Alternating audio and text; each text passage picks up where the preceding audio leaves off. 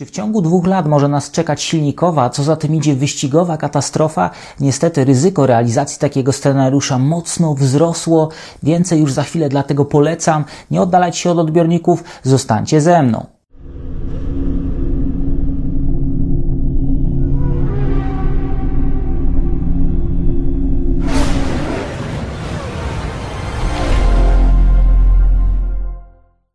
Jest poniedziałek, 8 stycznia, Daniel Biały, Echa, padoku. Nowa era ścigania, rok 2026 to mają być mniejsze, lżejsze i bardziej ekologiczne samochody.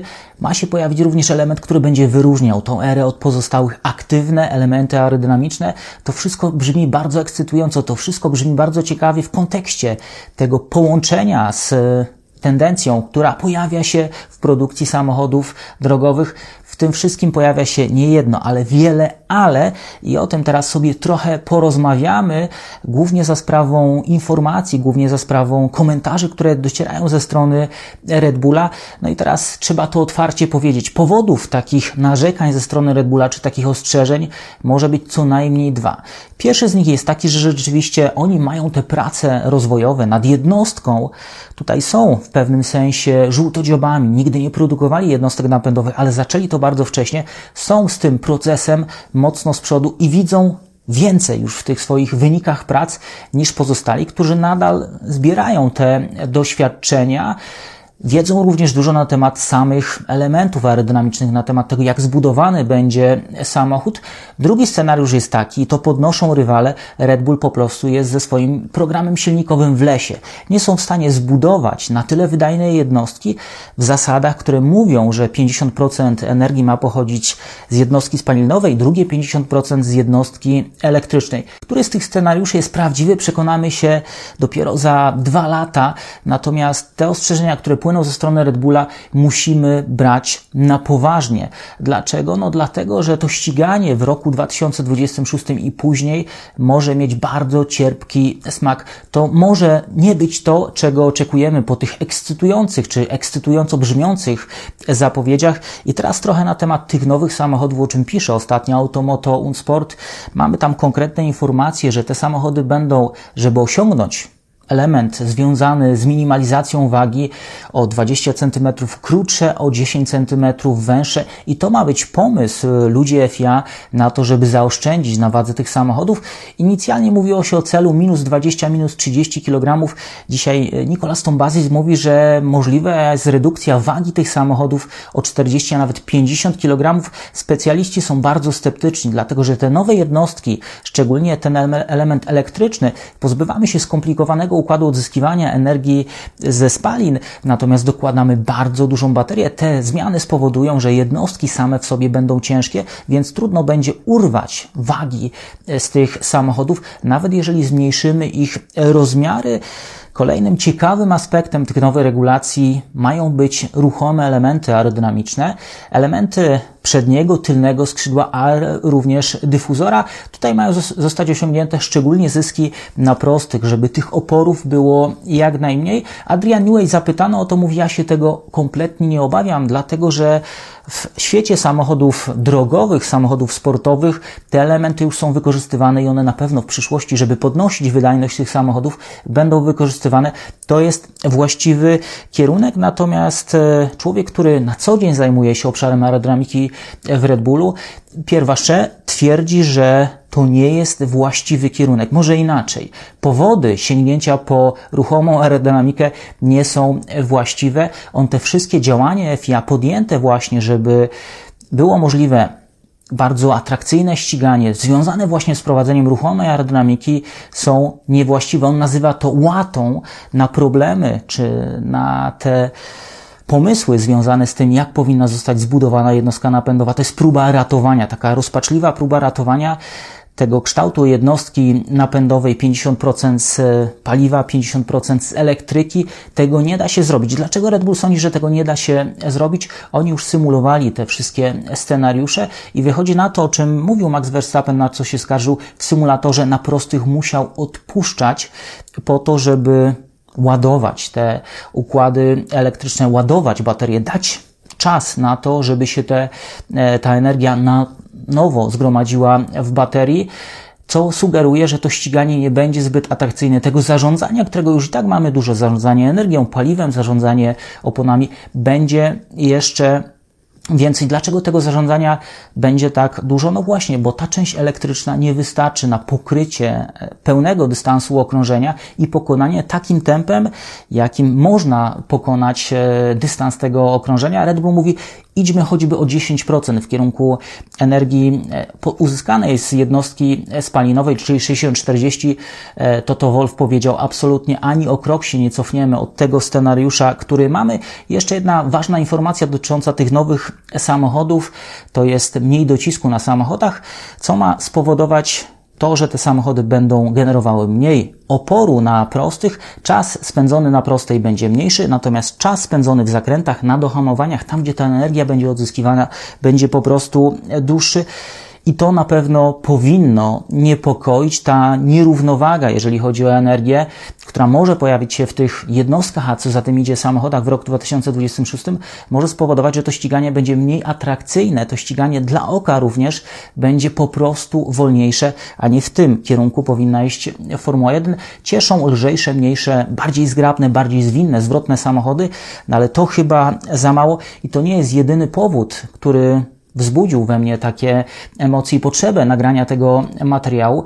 Dlatego też sięgnąłem po taki tytuł tego materiału, bo w FIA dzieje się bardzo źle. Dzisiaj dowiedzieliśmy się, że w ciągu miesiąca szeregi FIA opuścił trzeci inżynier z tego kluczowego pionu technicznego. Mowa o Timie Gossie, który rzucił tym wszystkim, powiedział, że odchodzi, on powiedział, że wierzy, że zostawia FIA i te regulacje na rok 2026 w dobrym stanie, na dobrym poziomie, ale Andrew Benson z BBC pisze, że powody odejścia były takie same jak w przypadku poprzednich, czyli frustracja wywołana tym, co dzieje się obecnie w szeregach FIA, tym jak Mohammed Ben Sulayem zarządza tym podmiotem, no i utrata trzech liderów na obszarze rozwoju operacji wyścigowej, tej promocyjnej, sportowej i tej technicznej sugeruje, że tam dzieje się bardzo źle. No i Andrew Benson cytuje oczywiście anonimowo jedną z ważnych osób w szeregach FIA, która mówi, że tam jest totalny bałagan.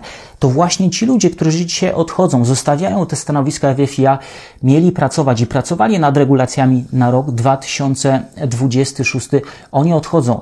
Dlaczego? Dlatego, że nie da się tego wszystkiego poukładać i to jest kolejny element, który sugeruje, że tam naprawdę dzieje się bardzo źle, a to nie pozostanie bez wpływu na ściganie w roku 2026. Ostatnia rzecz w tym temacie. Nicolas Tombazis był osobą, która też nadzorowała te obecne regulacje aerodynamiczne i zobaczcie, jak wiele rzeczy ten zespół FIA, niby liczny, niby wsparty zasobami z Liberty Media, przegapił. Przegapili porpoising, przegapili to, że z roku na rok ilość brudnego powietrza rośnie, mimo że powinna być minimalizowana. Nadal ta stawka nie chce nam się zjechać, no jest trochę lepiej, ale tego efektu, który nam obiecywano, na pewno nie osiągnięto. Dzisiaj ten sam człowiek, Nicolas Tombazis, stoi na czele tego nowego projektu, no ale odchodzą ci, którzy mieli pracować dzień po dniu nad tym, żeby te regulacje były jeszcze lepsze, żeby to ściganie było jeszcze ciekawsze. No i tutaj pojawia się u mnie taki niepokój związany z tym, że to ściganie w roku 2026 może okazać się taką małą katastrofą.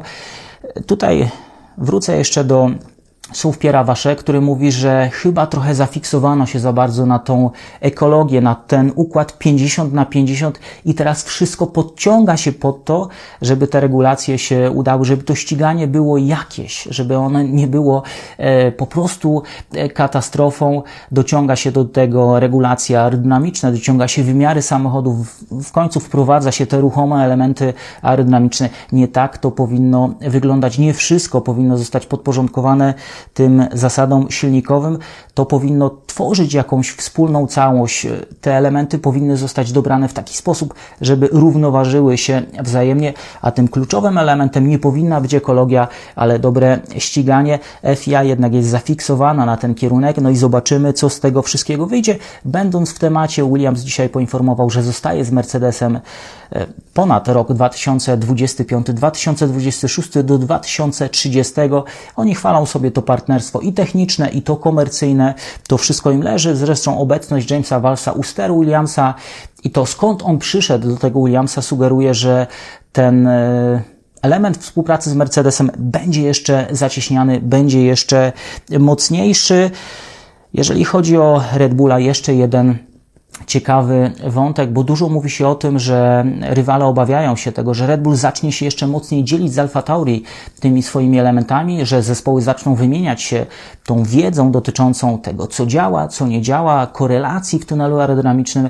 No i tutaj obawy konkurencyjnych zespołów, szefów innych zespołów nie tylko mogą być uzasadniane tym, czy są uzasadnione tą współpracą obu podmiotów, które są w jednym ręku, ale również tym, że duża część operacji wyścigowej Alfa Tauri jest przenoszona już w tej chwili na teren Wielkiej Brytanii. Oni będą niedługo pewnie zlokalizowani w dużej części w tym kampusie technicznym Red Bulla. Zaczną korzystać również z tunelu aerodynamicznego Red Bulla, tego nowego tunelu, który jest przygotowaniu, wycofają się całkowicie z tego starego ośrodka aerodynamicznego. No i tutaj możemy mieć taki skok jakościowy w wykonaniu Alfa Tauri, nie tylko dlatego, że oni będą zatrudniali, będą w stanie skusić dużo bardziej, że tak powiem, wykształconych, dużo lepiej wykształconych inżynierów. O tym się mówi, że na terenie Włoch jest trudniej pozyskać dobrych pracowników, ale będą korzystali też z lepszych narzędzi, które dostarczy im Red Bull, czy które im zapewni ten kampus Red Bulla. Kolejna kwestia, jaka jest z tym związana, to też to, że Alfa Tauri jeszcze do niedawna korzystało z 50% modelu samochodu, przesiedli się na 60%, teraz przejdą do tych bardziej zaawansowanych narzędzi Red Bulla. To wszystko zdaje się mieć tylko jeden kierunek. Ten zespół na pewno pójdzie w górę. Czy będzie w stanie dotrzymać kroku Red Bullowi, tak jak Wam sugerowałem w ostatnim materiale, tego na ten moment nie wiemy. A na koniec kwestie techniczne dotyczące Ferrari, bo włoskie media dzień po dniu wyciągają kolejne newsy dotyczące tego, jak będzie wyglądał samochód Ferrari, jakie są cele, co udało się osiągnąć. Tym razem przednie skrzydło tego samochodu ma być koncepcją, czy kopią koncepcji Red Bulla, o ile nos samochodu i to, co dzieje się nieco dalej, ma być pomysłem Ferrari, to przednie skrzydło ma być odbiciem tego, z czym Red Bull zaczął ścigać w tej nowej erze aerodynamicznej i taka sugestia, że w połowie poprzedniego sezonu Haas sięgnął po takie rozwiązanie, które stestował, no i teraz z tego rozwiązania ma również korzystać Ferrari.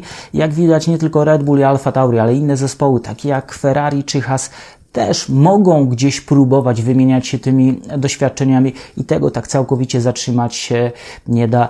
Zobaczymy, jakie rozwiązania wytoczy Ferrari na tor, kiedy ten samochód pojawi się w trakcie zimowych testów, bo jak wiemy, w trakcie prezentacji nie wszystko jest nam pokazywane. Te prezentacje już nie tak daleko przed nami. Ten sezon zbliża się dużymi krokami, tych dni zostało coraz mniej, ale ja ciągle wracam do tego pomysłu na ściganie na rok 2026.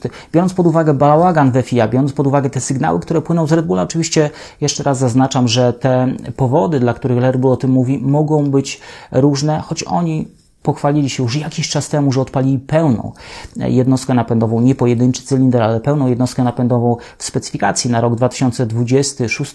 Pojawiły się nawet zdjęcia, nie opublikowane przez Red Bulla, ale chyba trochę przypadkiem przez Siemensa, przy informacji o takiej współpracy między Red Bullem a Siemensem zobaczyliśmy jednostkę o oznaczeniu RB Powertrains, którą widzicie za moimi plecami, więc w przypadku Red Bulla powody mogą być różne, ale tych obaw nie powinniśmy lekceważyć, szczególnie biorąc pod uwagę właśnie ten bałagan FIA i to, że kolejni ludzie, techniczni ludzie z ogromnym doświadczeniem odchodzą, na ich miejsce trafiają inni, bo Mohamed Ben Sulayem mówił, że on ma wielu specjalistów, ale to już nie będą ludzie z czoła, to nie będą ludzie z takim doświadczeniem, którzy przeszli przez nie jedną, ale 2-3 zmiany regulacji technicznych i potrafią to wszystko poukładać. Tyle na dzisiaj. Bardzo Wam dziękuję, że byliście ze mną. Trzymajcie się i do zobaczenia w kolejnym wydaniu magazynu Echa Padoku.